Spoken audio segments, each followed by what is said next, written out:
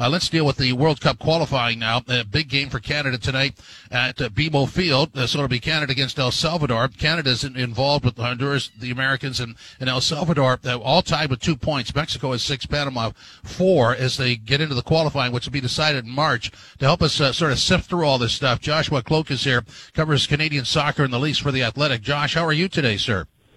Doing well. Thanks for having me on. Our pleasure. So, there's a cluster of 4 teams. Canada tonight in this game, obviously against El Salvador.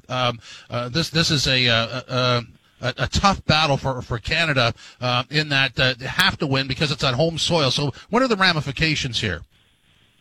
Yeah, it is a must-win. I think if you look at where Canada is at right now, they have to feel good, maybe not great. I mean, a draw at home in their opener against Honduras was quite disappointing, especially given their first half in which they really looked quite, shell-shocked playing in this final round of qualification. But then you follow that up with a really strong performance away from home against the United States, which, probably caused a lot of panic through American soccer circles, but definitely, in the 1-1 draw that they earned, really put Canada back on track.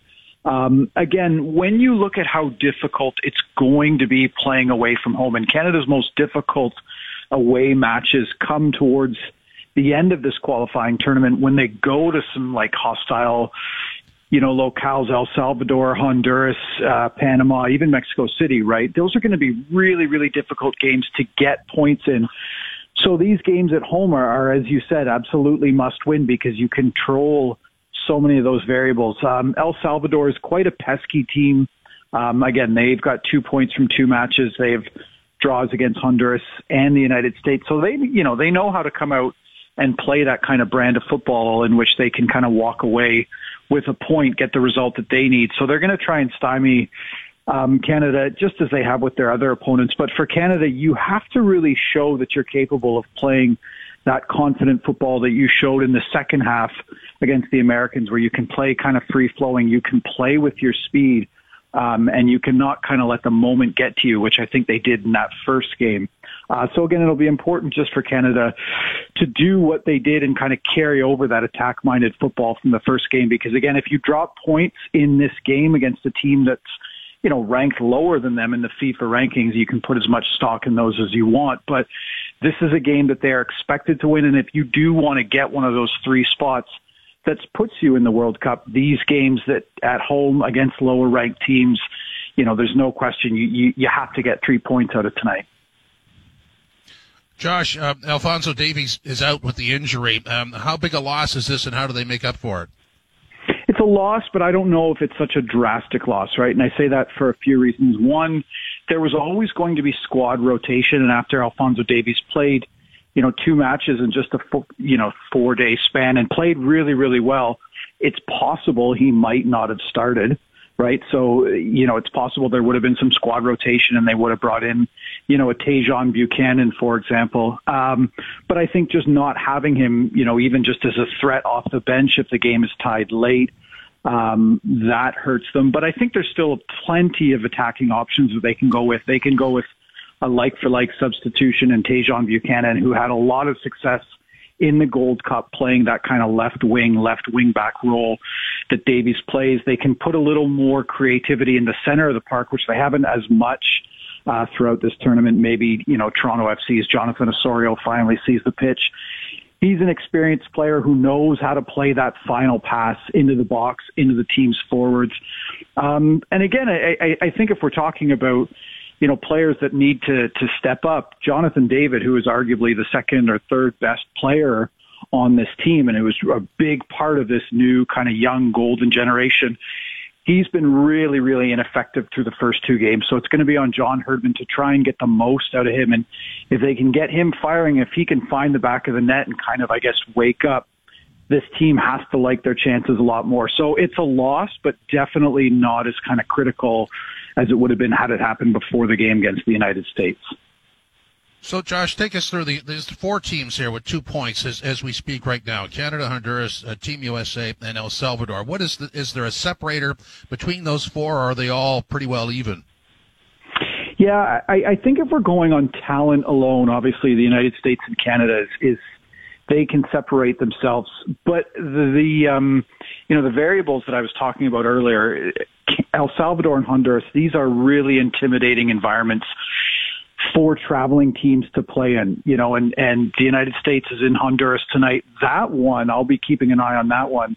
And I think that one could really tell the tale of how the table shakes out early, because if, the United States is held to a draw again, yes, it's a 14-game tournament. It's more of a marathon than a sprint, but you do have to wonder if this team, if the United States can't start getting points, is the confidence throughout that group going to be shaken? Like, what is that? What kind of an impact is that going to have on the group? Because there's a lot of questions being asked of this American side, probably more than any other side in this tournament right now. So, this American team has a lot of talent, but they, again, they haven't really shown their best through 2 games. So, I don't know if they're an absolute lock right now. The separator, again, is going to be the ability to win these games at home. If Canada, John Herdman said ahead of this tournament, he was expecting to get 21 points out of 7 home games. If Canada can win their next 6 games at home, that's the kind of thing that would separate them, right? Just winning those games that you're expected to win, that's the kind of thing that would separate them. I don't know, if they will be able to do that, right? We don't know what they're going to look like against Mexico and the United States. But again, it just comes down to winning at home, because, again, winning away from home in CONCACAF is just so difficult. So getting the points when they're kind of there for the taking, that's the thing that can really separate those 1 or 2 of those teams from that group of 4. Okay, totally with you on that. But in terms of just the points, so this game tonight, regardless of where it is, and we understand the value of the home points, but if there's not a win tonight, how catastrophic is that? I mean, it's going to be difficult because there's going to be questions about, what they have to do moving forward. I don't know if catastrophic, or if this team is going to be thinking catastrophically, right?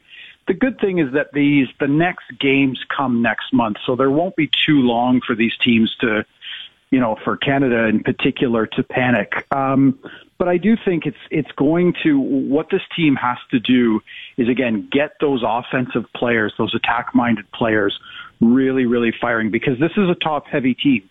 And for Canada, if your, attack-minded players are not finding the back of the net, and I'm a little surprised that they only have 2 goals from 2 games, both from Kyle Larin and 1 from a penalty. They need more there, right? They need a little bit more creativity in the final third. They need to just control the game and control possession a bit more in the final third, because, against the United States, they were kind of sitting back and counterattacking, and that works on the day. But yeah, if you don't get the result at home tonight, I think John Herdman has to ask himself, how do I get more from my best players? How do we kind of lean into that style of football that we have kind of, I guess, become, which is, again, that attack-minded team, that really forward, aggressive-minded team. Because if that doesn't happen, like Tajon Buchanan, he was fine in that first game, maybe not great. He showed a spark in the second game. But for Canada to go deep in this tournament, they really need their best players at their best. Alphonso Davies has been excellent. Stefan Eustaquio has been, incredible, but we haven't seen the best from those attack-minded players. So I think that's probably the only reason you would panic if you don't get the result tonight, because, I guess it goes without saying for any team, if your best players aren't your best players in a tournament, you're going to be in trouble.